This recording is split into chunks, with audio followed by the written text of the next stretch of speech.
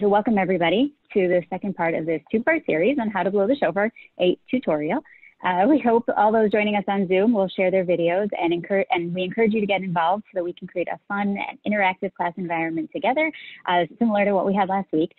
Today we'll learn the basic halakhot of the sounds of the shofar, so timing and counting, and when one is required to repeat, and among other things. It's my pleasure to introduce to you again Rabbi Moshe Silver. As you may recall from last week's session or your time at Drisha on the Upper West Side, Rabbi Silver is a founding member of the Drisha, Rosh HaShanah, and Yom Kippur Minyanim, and has been a Baal Tokea for 45 years. Rabbi Silver and his wife, Risa Green, likewise a core member of the Drisha Minyan. They made Aliyah in 2018, and they currently live in Yerushalayim. So for the past 2 years, Rabbi Silver has run a Drisha alumni minyan in Yerushalayim. And this year, because of coronavirus, he launched an initiative to send shofar blowers throughout the city, and so that nobody will miss out on this mitzvah. And you may have actually seen the article about his important work in the Jerusalem Post. So Rabbi Silver also teaches at Yeshivat Hashivenu on Har Zion, and he continues to write both fiction and Torah commentary.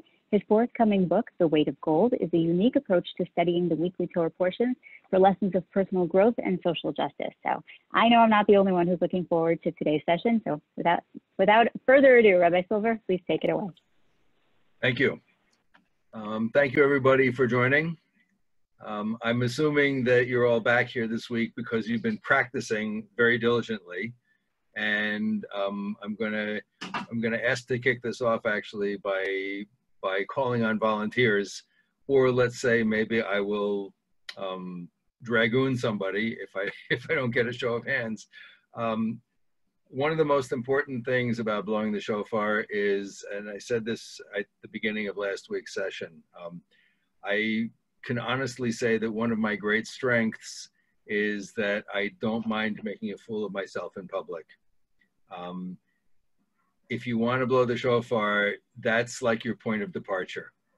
And understand too that as nervous as you are when you get up there to blow the shofar, you're the one in the room who's doing it because everybody else is so nervous that they wouldn't even try. So kol hakavod to all of you for trying this. And as I told you last week, I can do this. I guarantee that you all can do this as well. And you may not be able to, play in the shofar, in the International Shofar Symphony Orchestra by next week. And you may not be able to blow a full 100 kolot in front of, at the kotel or in front of 1,000 people next week. I don't think anybody's going to be standing in front of 1,000 people next week anyway.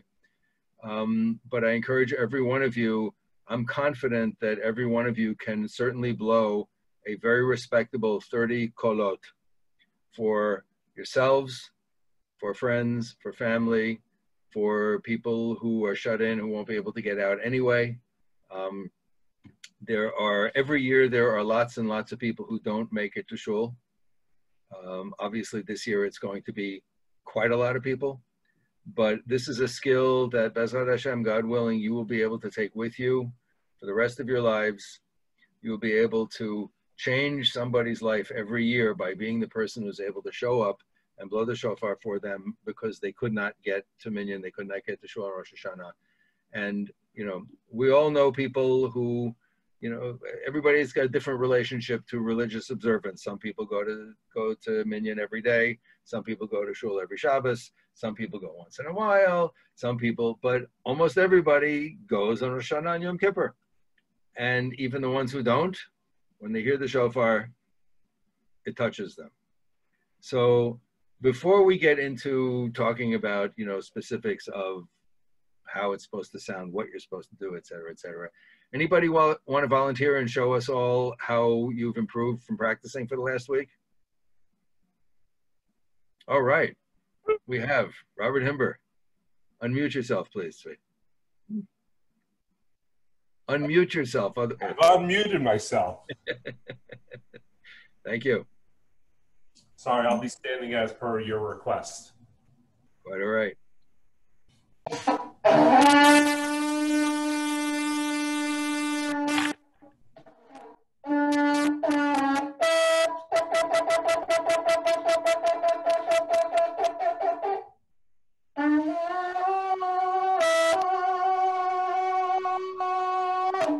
Very respectable, sir. Thank you. Can I try? Really nice. Thank you. Any of the women care to blow shofar for us? Sure. Okay. Ruth, thank you. No problem.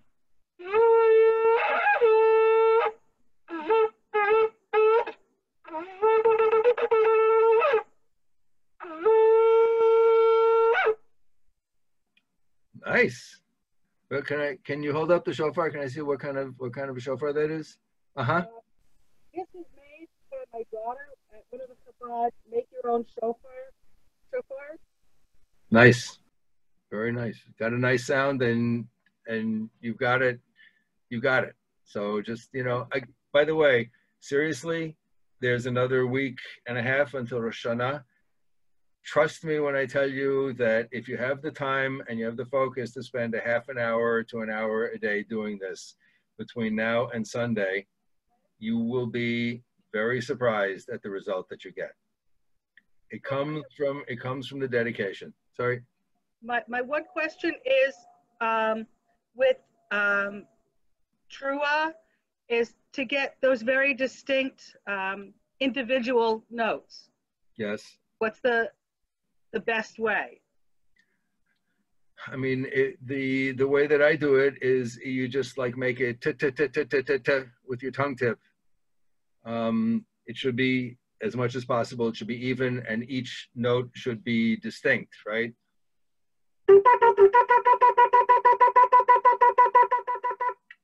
Yes, I hear it. And you know, the more breath control we have, and the more we get that steady flow of breath going, the easier it becomes to manipulate the different sounds, right? So for your advanced class for next year, the exercise is a great exercise for wind players and also for singers. The exercise is you light a candle and you put the candle flame right at mouth level, about 6-8 inches in front of you, and you blow. You don't put it out. What you want to do is you want to get the flame to bend and just remain horizontal. You want that steady, even a stream of breath coming out, that the flame holds a horizontal position. It's really, really, really hard. However, it's tremendous at helping to create that sense of getting the airflow going, because the more we control, the more freely the air flows, and also at the same time, the more we feel that it's under our control, the more the rest of the lip and the tongue technique will be, it'll be a lot easier for us to be in control of that also. I just want to interrupt for a second. Yeah, I'm sorry, go ahead, Enid. I wanted to ask on the breathing that you told us about last time. Yes. Beitoku it's called. Anyway, how often do you do the in and out, in, out, hold, in to practice each day? Like what would you recommend? It has to be comfortable. Okay. If you get like, if you get short of breath, if you get hyperventilating, if you're getting dizzy, whatever, or if you're feeling tension, then you're holding your breath too long, right? It's an easy, so each person will start differently and will progress differently. So for me, it's like I breathe out to a count of like 3, out through the nose, and breathe in like 3, in through the nose, 2, 3, and then out 1, 2, 3, 4, and hold it 2, 3, 4, 5, 6. Breathe in, breathe out, breathe in, breathe out, breathe in, 2, 3, out, 2, 3, 4, hold, 2, 3, 4, 5, 6.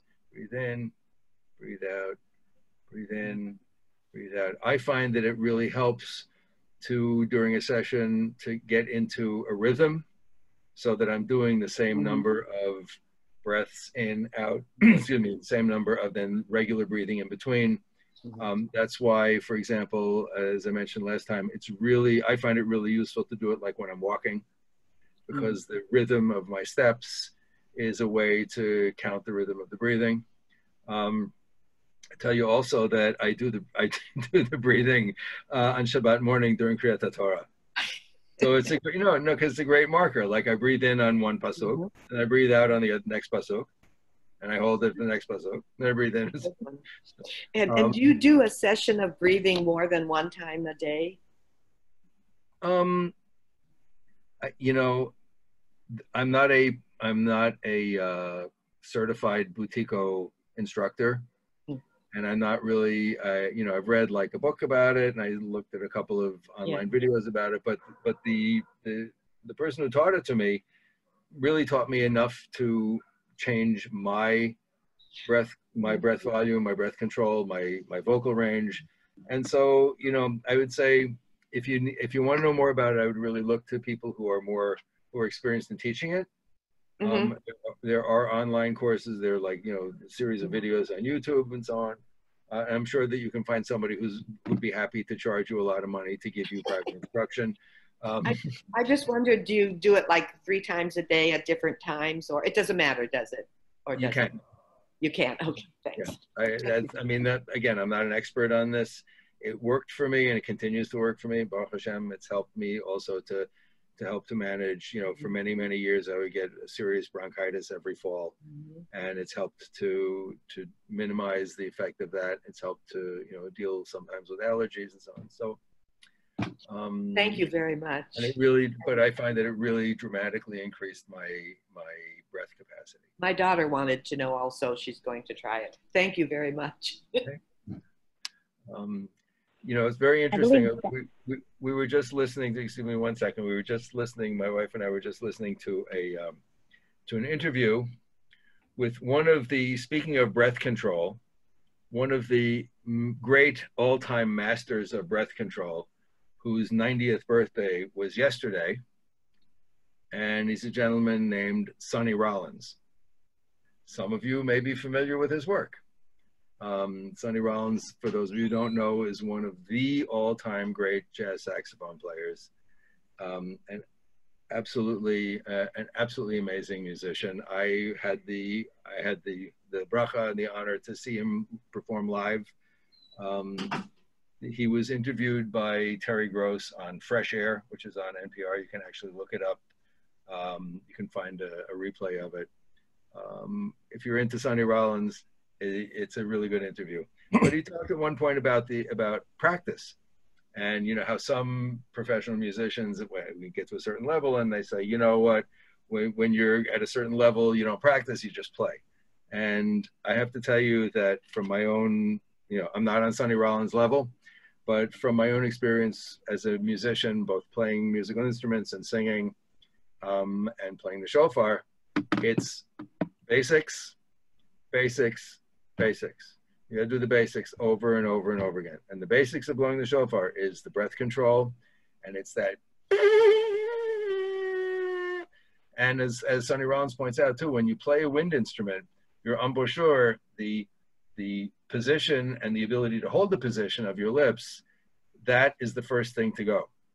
So you don't practice for 2 days in a row. When you come back the third day, all of a sudden you're not sounding the same and it's not feeling the same. So it's really, really, I can't stress enough how important it is to maintain daily practice between now and Rosh HaShanah. And trust me, you will get a decent sound out of your shofar. I think we had another question or comment. You mind if I try, you could critique my blowing? I would love to hear you blow the shofar. Okay. Please. That's what we're all here for. I want everybody to blow all at the same time, but let's start with you. Let's start with Ben.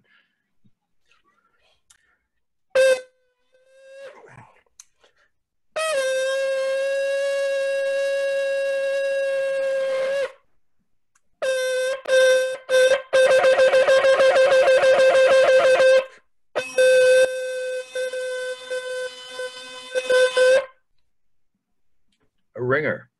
Okay. You're not in Jerusalem, are you? No. Okay, we could use you. Okay. Hopefully, sounds great.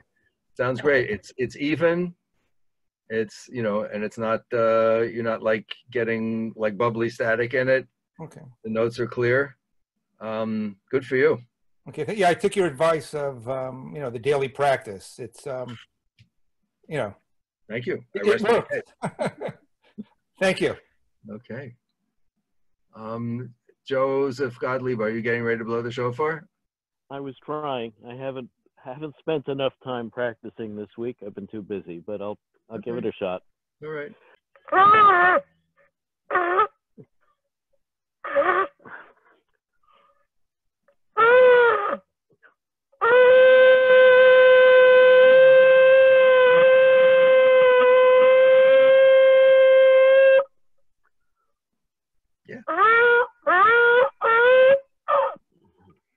Yeah. Go ahead. Trua.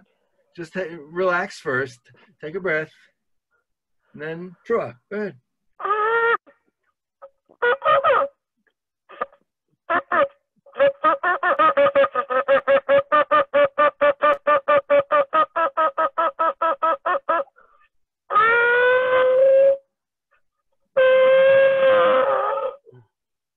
And that's with not practicing. Good for you. Excellent. Seriously. So now imagine if you practice every day between now and Rosh HaShanah. I'm telling you. Be amazing. So I see your background there. You know, Sonny Rollins was famous. He used to go out onto the Williamsburg Bridge between Brooklyn and Lower Manhattan and play the saxophone at like in the middle of the night. He'd go out like 2, 3 o'clock in the morning and he would play on the bridge. Because, you know, when you play the tenor saxophone, like if you want to practice, you know, in the middle of the night, your neighbors are likely to get a little bit antsy about it, even if you are Sonny Rollins. So, you know, listen, you go out in the middle of the Golden Gate and you can just, you know, knock yourself out. It's great. Anybody else? Samuel, are you about to blow? Yes. Let me try. Great.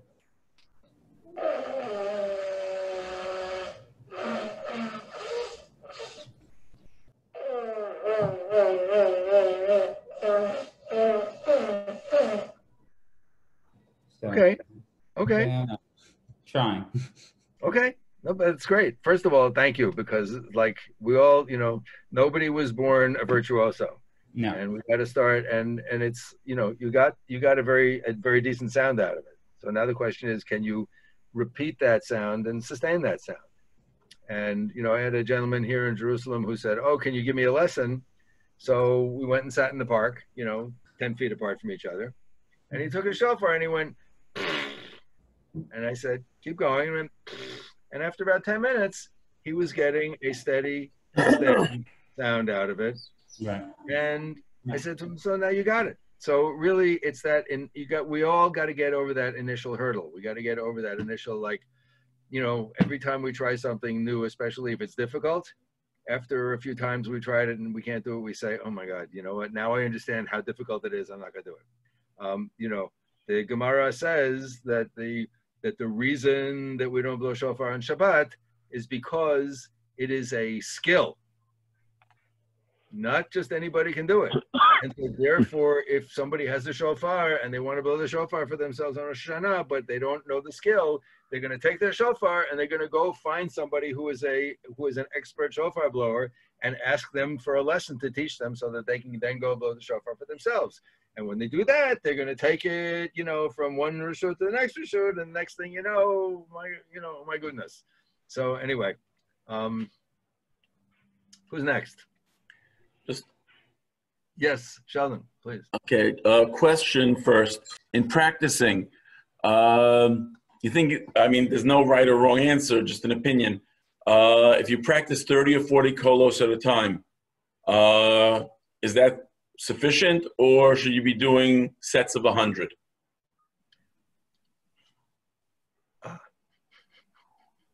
I don't expect people to do what I do in terms of practice. My practice regime, because, you know, Baruch Hashem, for the last 45 years, I've blown shofar for a minyan.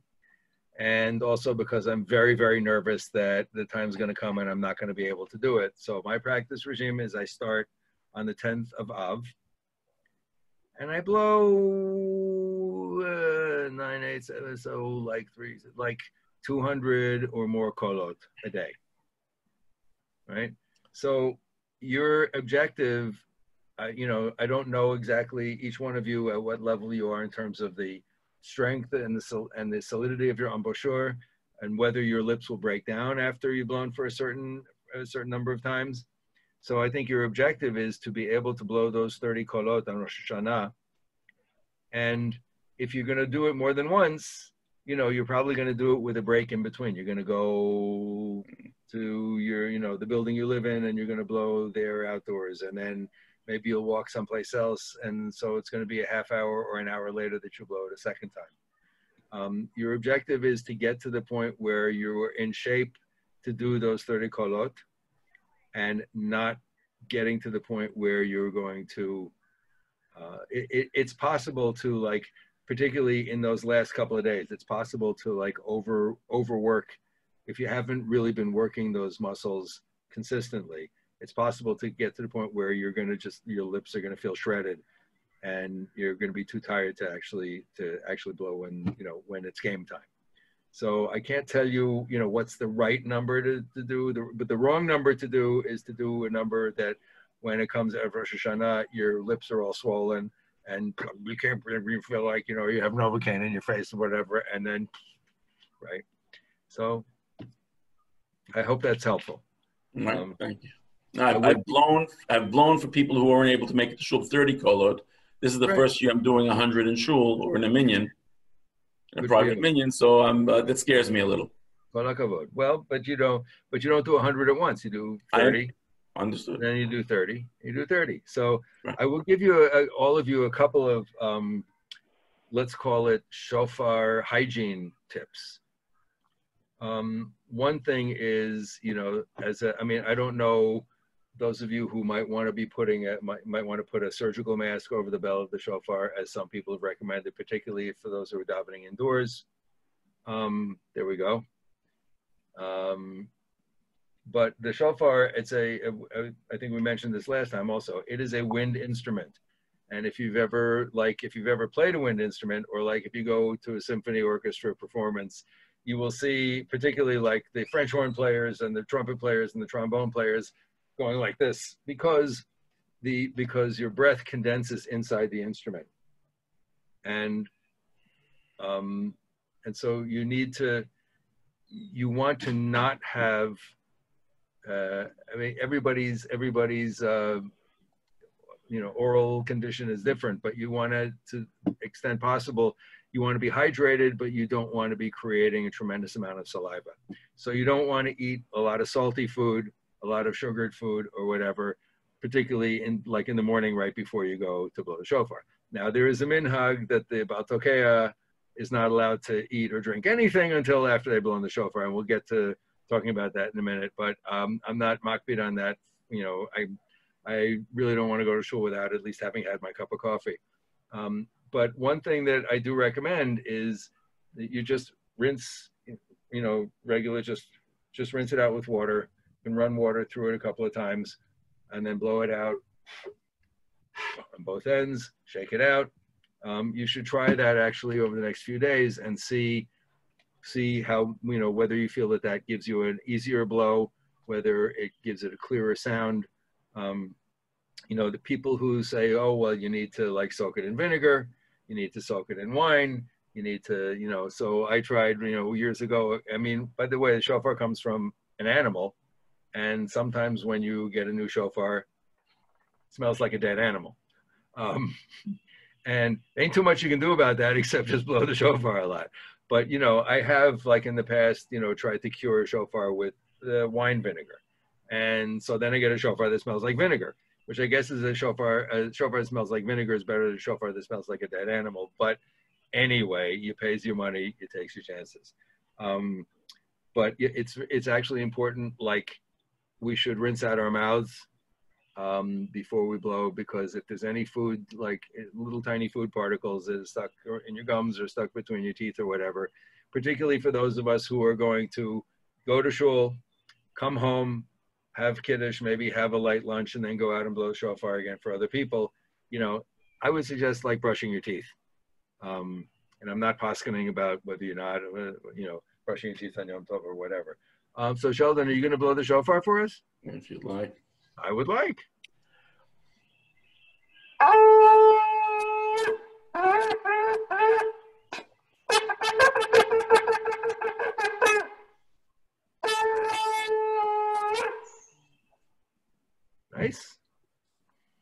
Nice. I'll tell you, one in a Shvarim Trua, does it have to be contiguous or can there be a slight break in between? So let's talk about some of the fine points of what it's supposed to sound like. Okay, first of all, remember that the Trua is the Ikar it's the main point of the shofar on Rosh HaShanah, right? Rosh HaShanah is described in the Torah as Yom Trua. And and actually it never says anything with respect to Rosh Hashanah about you will blow the shofar, you will sound the shofar, you will hear the shofar. The word shofar and Rosh Hashanah do not appear in the same pasuk in the Torah, right? The word shofar is in connection with the end of Yom Kippur, where the shofar is blown at the end of Yom Kippur once in 50 years to signal the Yovel. But since we don't know which year is the Yovel, we blow the shofar every year at the end of Yom Kippur because it might be the right year, okay? And since the shofar that's blown on Yom Kippur has the word Tru'ah associated with it, we have the word Tru'ah with respect to Rosh Hashanah, so it's a Gzeret HaKatuv. It's linked by using a common word, and so we blow the shofar on Rosh Hashanah, which is not to say that it's not biblically ordained, but it's biblically ordained in a you gotta know how to read it sort of thing. Like I might not have figured that out for myself. So Baruch Hashem, thank God we have Chazal, we have the rabbis to guide us. The sound of the shofar, again, the main sound, the definitional sound for Rosh Hashanah is the Tru'ah. And it's not clear whether the Tru'ah is what we call the Tru'ah or what we call the Shvarim.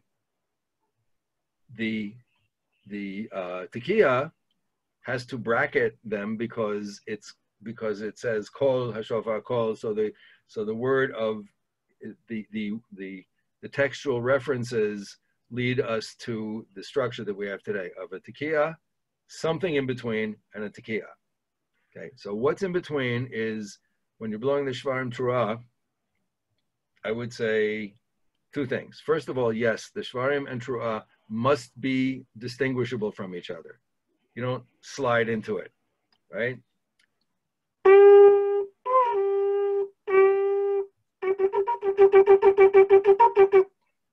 Right, because I've had this myself in the past of, trying to get fancy with the Shvarim and like,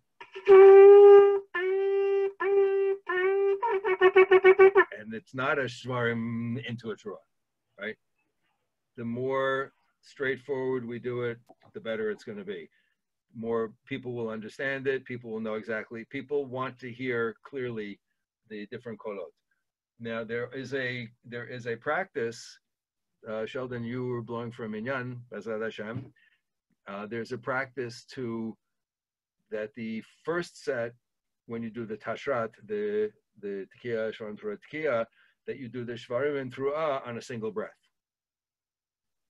And then at the end, you do a breath in between the shvarim and the tru'ah. So.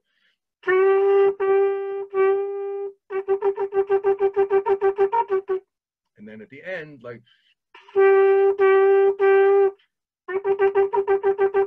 It's a little bit of a longer pause, but because there are certain interpretations that say, well, it's one or the other, and it's not the two of them together.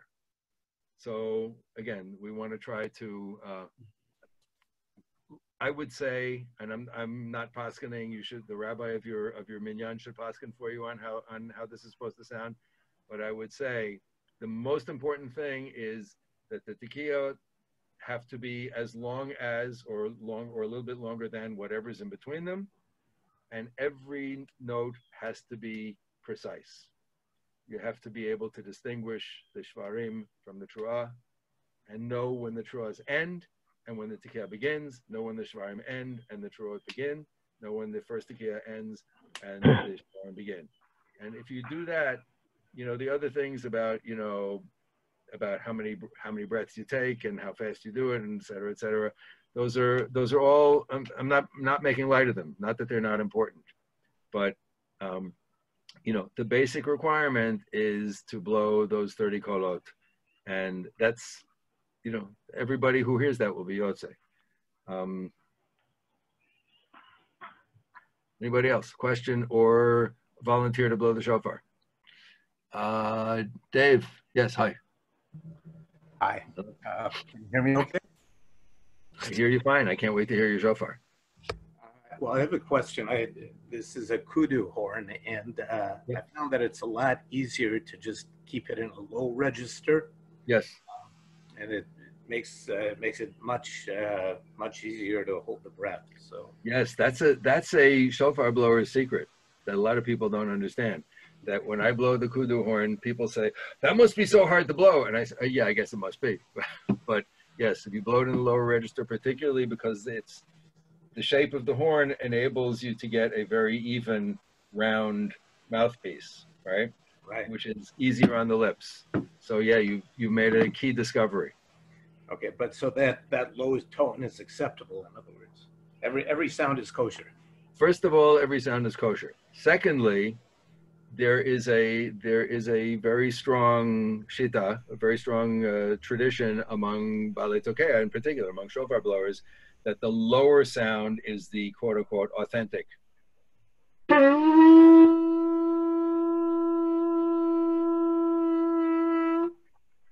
Right, rather than trying to squeeze out the higher sound. So, so yeah, let's hear it. It may take me a couple of seconds here to get it in the right. That's quite all right. Quite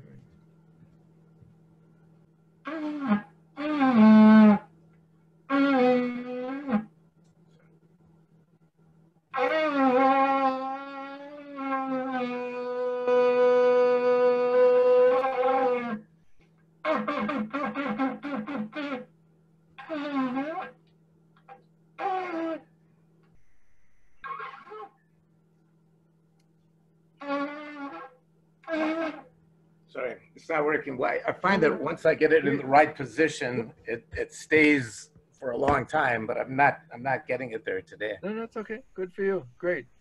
But you know what? If you practice today, tomorrow, practice from now until Rosh HaShanah, you will sound much better, much more consistently.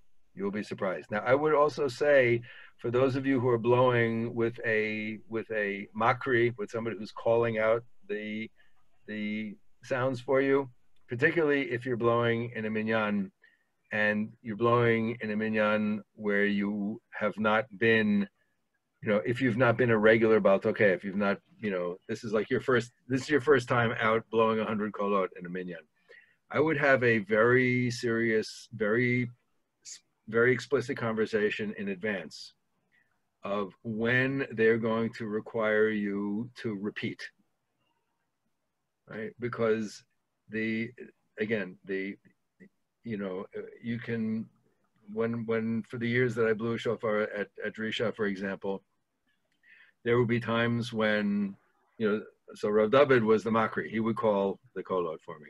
And there would be times when I would finish and he would look at me and he would go, which meant repeat that one. And then there were times when he would go, which meant go back to the beginning of that whole line, right? So sometimes I would blow tashrat and then he would make me blow that last tekiah again. Sometimes I'd blow tashrat and he would make me go back and blow the whole tashrat again. Baruch Hashem, it didn't happen very often. But, for those of us who are out there, especially if this is our first time, that's all you need, right? You don't want to get in a position. So really make sure that there are no surprises. You should really sit down with both the person who's going to be calling for you and with the rabbi, and and make sure that you walk through exactly what's expected of you. And again, I think the most, Sheldon, you're going to be blowing B'ezrat Hashem 100 kolot for a minyan. I think the thing you need to focus on is making sure that you sustain your tekiot, to keep them at the long enough, right? You don't have to hold your note for a minute, right? Again, because the faster you can do the shvarim trua in between, the shorter the tekios have to be. However, if we try to do the shvarim trua too fast, then we might end up just going, right? Or they slur and they become indistinguishable. So we have to find the right balance between getting through it quickly and getting through it clear and getting through it where we are in control. So who's next?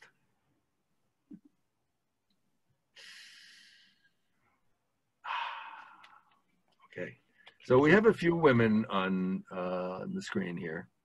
Can we get any women want to either blow the shofar or talk about your relationship, about your feelings about it, and you know, how you feel about the experience of hearing shofar at all and your relationship to blowing or trying to blow the shofar. Yes, Enid.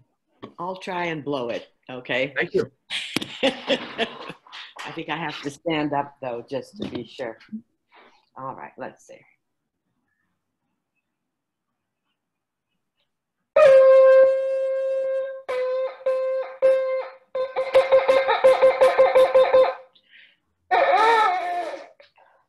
Killed on the last one. Beautiful. Beautiful. I didn't properly between them though. Oh. But I think that's why Make you do it again. One, but that's great. Have you been... Years ago, decades ago, I was really dragooned into blowing shofar for a minyan I was a member of. And what you just said about talking ahead of time, getting it straight, that didn't happen. And I just practiced and practiced and learned what they meant. And then I just blew as the rabbi called. I didn't know what was coming or how many there would be so much because I didn't study it. And Baruch Hashem, it worked out. And I had the same shofar, but it was very scary. It was the most terrifying thing I ever did, really. Well, so first of all, you got a great sound out of it. Thank you. I encourage you to practice and to go out and blow the shofar on Rosh HaShanah. I just blow for myself, really. I think our synagogue will send people to blow in the neighborhood, but I'll just blow for myself, I think, because I'm isolating. Where do you live? In Boca Raton. Well, okay. Yeah. All right. You know, well, blowing the shofar is a very scary thing. Mm-hmm. And it should be. So you got that part right. It's so I want to give over a little bit of, I guess, yes, I'm sorry, Barry, go ahead. I'm sorry, I'm unable to blow. I'm in an office right now. I don't want to scare my other lawyers in the suite, but one quick... socks in it. The socks, that's one idea. Do you have a suggestion as to blowing from the center of the mouth or the side of the mouth? I personally seem to find the side to be a little more efficacious. Is that a matter of just preference of the shofar, or is there some place I should really try to get a clearer, more consistent sound? So I will tell you from my perspective, you need to blow the shofar from the part of your mouth from which you get the best sound most consistently and is most comfortable for you. And there are, I mean, that's a very important question though, because there are a lot of people who will tell you, well, it has to be on the right side, it has to be in the corner, it has to be over your shoulder, it has to be, you know, so yeah, so there's a, you know, so we blow the shofar every day during Chodesh Elul, but we don't blow it on Erev Rosh Hashanah. Why? Anybody? It's Friday night. This year, no, but we don't blow it Erev Rosh Hashanah to because confuse Satan. Thank you, Justin. To confuse the Satan. So there was a great, an amazing chap from, I think his name was Rav Abraham, the son of the Ben Ish Chai, was talking about, you know, there's this thing about that Aaron was, you know, the great peacemaker. And so they say that how did Aaron make peace? Whenever two people were like, you know, in a fight with each other, an argument with each other, he would go to one of them and he would say, you know, Reuven, Shimon feels so bad that you guys are baroigas with each other and he really wants to make up. And then he would go to the other guy and he would say, you know, Shimon, Reuven feels so bad that you guys are baroigas, that you're angry with each other and he really wants to make up. And so he would have the two of them believing it and they would make up, right? And son of Ben Ish Chai says, you know, and people didn't catch on. They weren't onto him.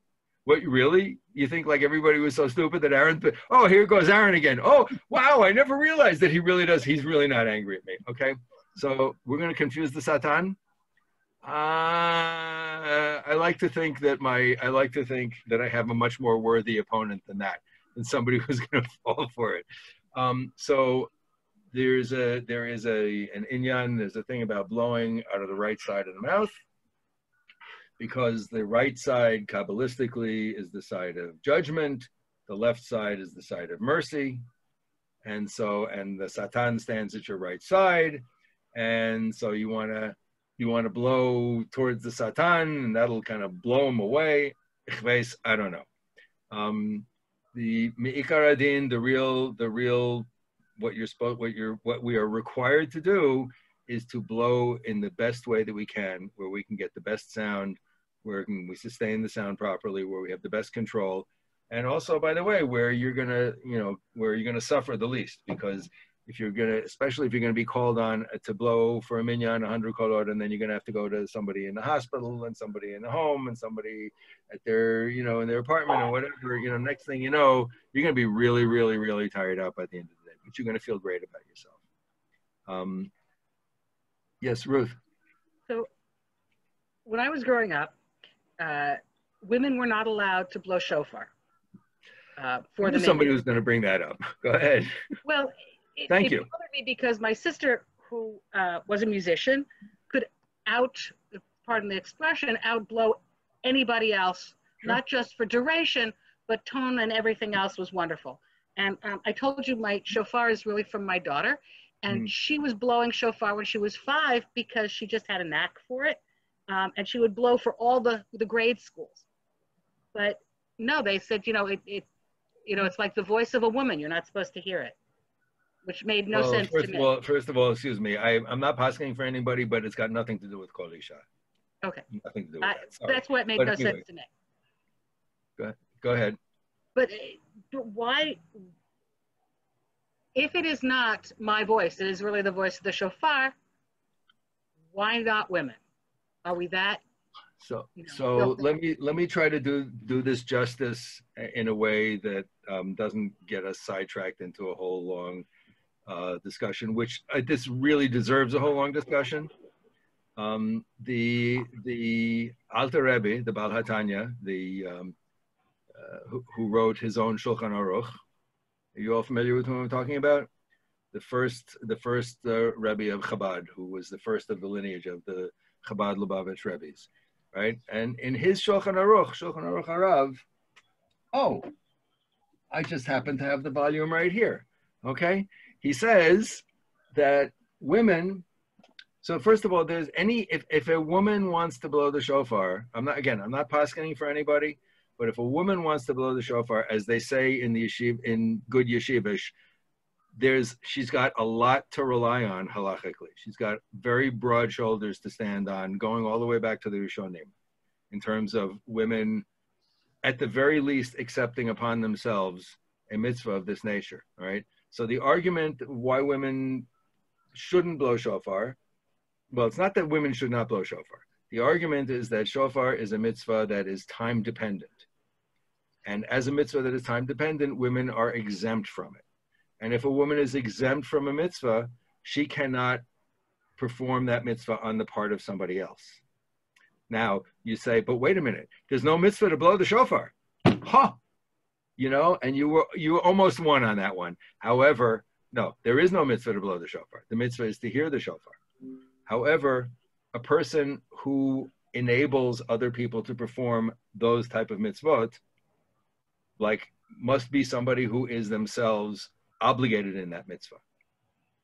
So the Shulchan Aruch Harav, for example, is one poskim that says, women have accepted upon themselves certain mitzvot, sukkah, lulav, shofar, and he says certainly a woman can certainly blow for other women. In his mind, there's no question. Okay. In my mind, it's, when I put this out on Facebook and I started trying to get people involved in this, so a woman, a Haredi woman journalist who was delightful, we had a great conversation, contacted me, and she wrote this article in the Jerusalem Post.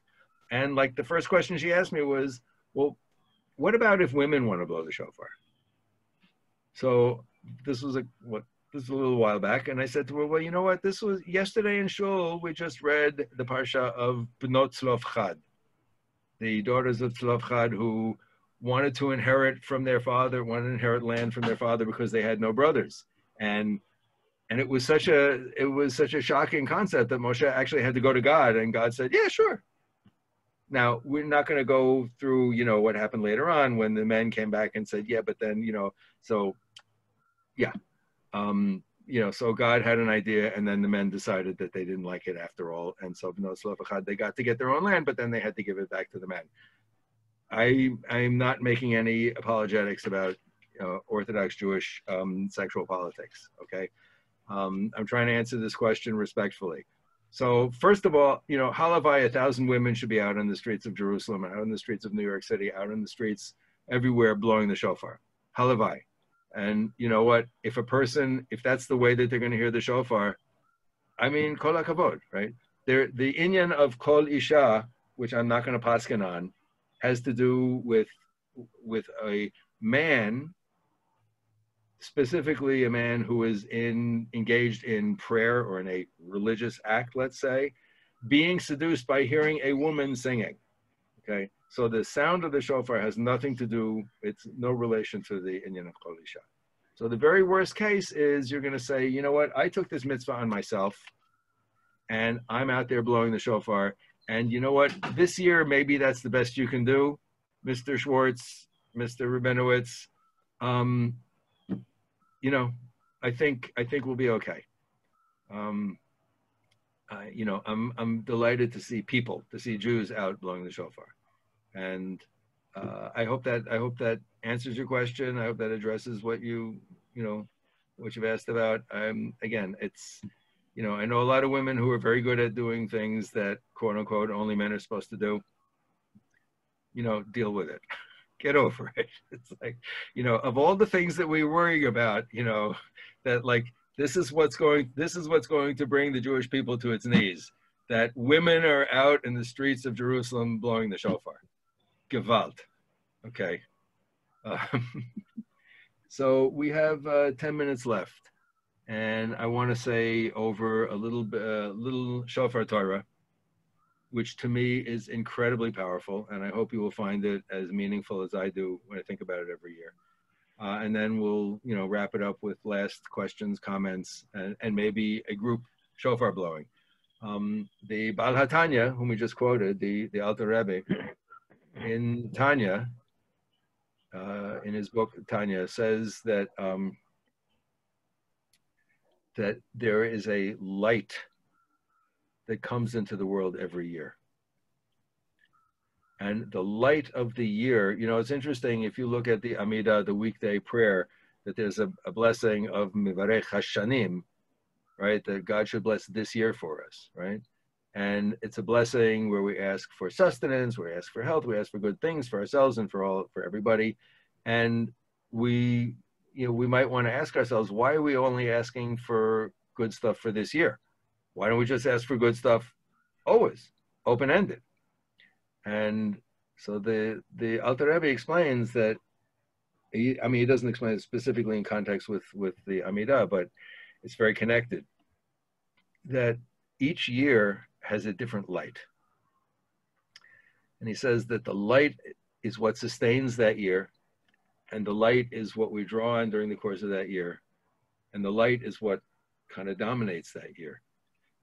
And the light comes in at the beginning of the year, and it goes out at the end of the year, and that's it. So there's a light that comes into the universe, that comes into creation once, and it stays with us throughout the year, and then it's gone. And that's it, and it never returns.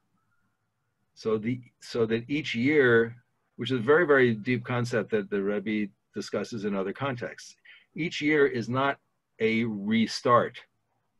Just like each time I put on my tefillin in the morning, I'm not doing the same mitzvah that I did yesterday. I'm doing a whole new mitzvah. Each time that we perform, even if it's, you know, objectively, you might say it's the same mitzvah, but no, because each performance of a mitzvah is a unique opportunity to connect to God. It's a unique opportunity for our soul to express itself. And so similarly, each year has its own unique light, its own unique life force that sustains the year and sustains us within the year. And the Rebbe says that that light fades and goes out of the year when? On Erev Rosh HaShanah. When the Baal Tefillah starts, and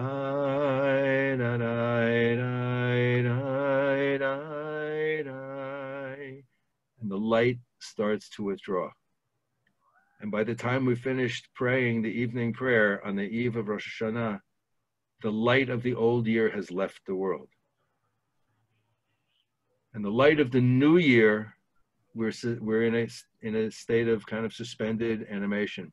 The light of the new year comes into the world with the first tekiah of the shofar in the morning of Rosh Hashanah. So the amazing, I mean, you talked about being afraid. Be very afraid. Be in tremendous awe. Be in fear and trembling for the gift that you have to be the kli, to be the tool whereby the light comes into the world. And I will say that this year, in particular, it's not about being a world-class, symphony orchestra type of a musician.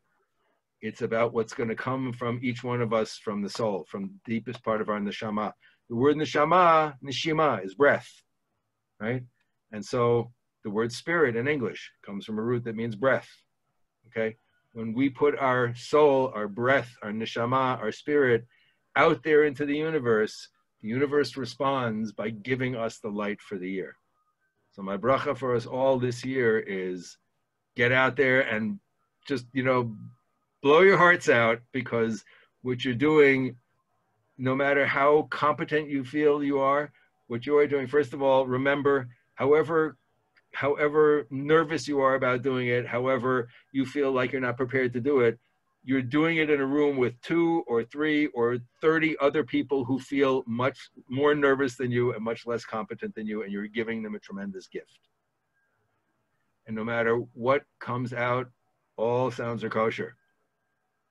When you blow the shofar, there will be 2 brachot that we make, lishmoa kol shofar, to hear the shofar, and shechianu. And I think every year when I say shechianu, I get tremendously choked up, and I'm getting choked up now just thinking about what it's going to be like, the experience of saying it this year. I can't imagine. Okay, but that God has sustained us, dafka at this time, dafka with what the whole world is going through right now. May God continue to sustain us. And when you finish those brachot, when you say those brachot, and when you sound that first tekiah, the halachic requirement is we must have in mind that we are blowing the shofar to enable anybody, any Jew who hears it, to fulfill the mitzvah of shofar. And it's absolutely critical that we have that intention, we have that kavanah. It is absolutely critical that the people who hear have the same kavanah, that by hearing the shofar, they are fulfilling the mitzvah. And so what we're doing is by sharing our breath with the universe, we are bringing together the Jewish people. We're connecting the Jewish people to God. The most fundamental form of prayer is a prayer that has no words, because language by definition is insufficient and incapable of truly communicating what's in the heart. Our blowing the shofar is the way that we offer ourselves to one another, that we offer ourselves individually and as a community, and B'ezrat Hashem, God willing, as a whole people, to God. And it's really, we say it's the birthday of the world. Actually, not the birthday of the world, right? It's the 6th day of creation. Rosh Hashanah is the day the Gemara tells us, the day on which Adam and Eve were created. Because if the world was created for us, that's a whole nother conversation. Are we the crown of creation? Well, however, it is our need for meaning that puts meaning into the world. And our need for expression finds its lowest and its ultimate highest expression at the same time in the shofar. Because it's the moment when we say, I've run out of words, God. I have no way to communicate with you. I have no idea who you are, what you are. I have no idea what I'm doing here. But I need to reach out. And that's what we're going to do. So God bless everybody. I wish you all a tremendous, successful shofar blowing. I want to hear from everybody how well it went. Really, I would encourage you all to make a little journal entry after Rosh HaShanah, express and explore the feelings that you have around blowing the shofar. And God bless. Next year, Bezrat Hashem in Jerusalem, and maybe all in a building together, God willing. Amen. Bezrat Hashem. Amen. That would be lovely. Well, how can we get in touch with you, Moshe? What's the best way to reach you? I think, Yudas, you have an email for me? You can email inquiry. We don't yet have, I don't have a specific email for you, but if you email inquiry@drisha.org, I will make sure that Rabbi Silver gets every one of your emails, and he can correspond with you directly. Okay. And actually, Yudas, I can also give you an email that you can, you can feel free to share it with people. Okay, happily. I can send out an email to everyone who registered for the class with a follow-up. It's actually easy to remember. It's tikkun.olam. TIKKUN.OLAM @hotmail.com. Wonderful. Thank you so much, Rabbi Silver, and thank you, everyone.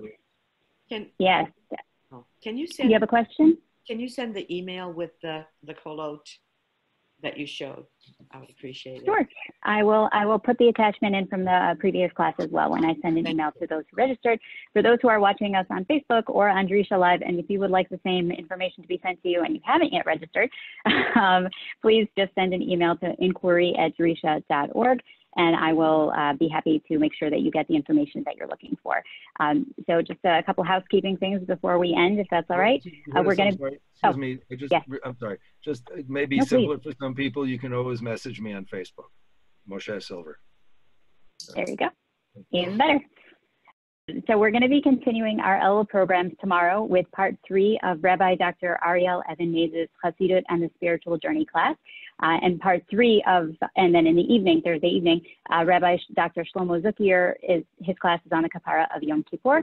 And save the date, 1 week from today, Wednesday, September 16th at 1 p.m. Eastern or 8 p.m. Israel, Dr. Yael Ziegler is going to be presenting at our annual Stanley Rudolph Memorial High Holidays lecture. Her class is titled, Does the Book of Tehillim Tell a Story? So I mentioned this before, but it's worth re-mentioning again. If you haven't yet registered for these classes and others, there's still time. And for more information, go to our website, www.drisha.org, and then /classes. The Zoom, the Facebook Live, and the Drisha Live links are all posted in each class. And in case you missed it and you want to catch up on some of the previous recorded classes, this one included, it will be there. We do post the recordings on our website in our online library. So if you go to our website, drisha.org, in the main toolbar, it says Online Library. Click on Recorded Classes, and you'll be good to go. Thank you again, Rabbi Silver. I'm really happy that I personally had this opportunity to learn with everybody here tonight and get the experience of the shofar blowing. And I look forward to seeing you along with everyone else today in our upcoming classes, and hopefully, next year, L'Shana Haba Yerushalayim Habanuya, and we'll be in a building together blowing shofar, and lots of good things coming our way. Thank you, Rabbi Silver. Thank you very much. Take care, everyone. Thank you, Rabbi.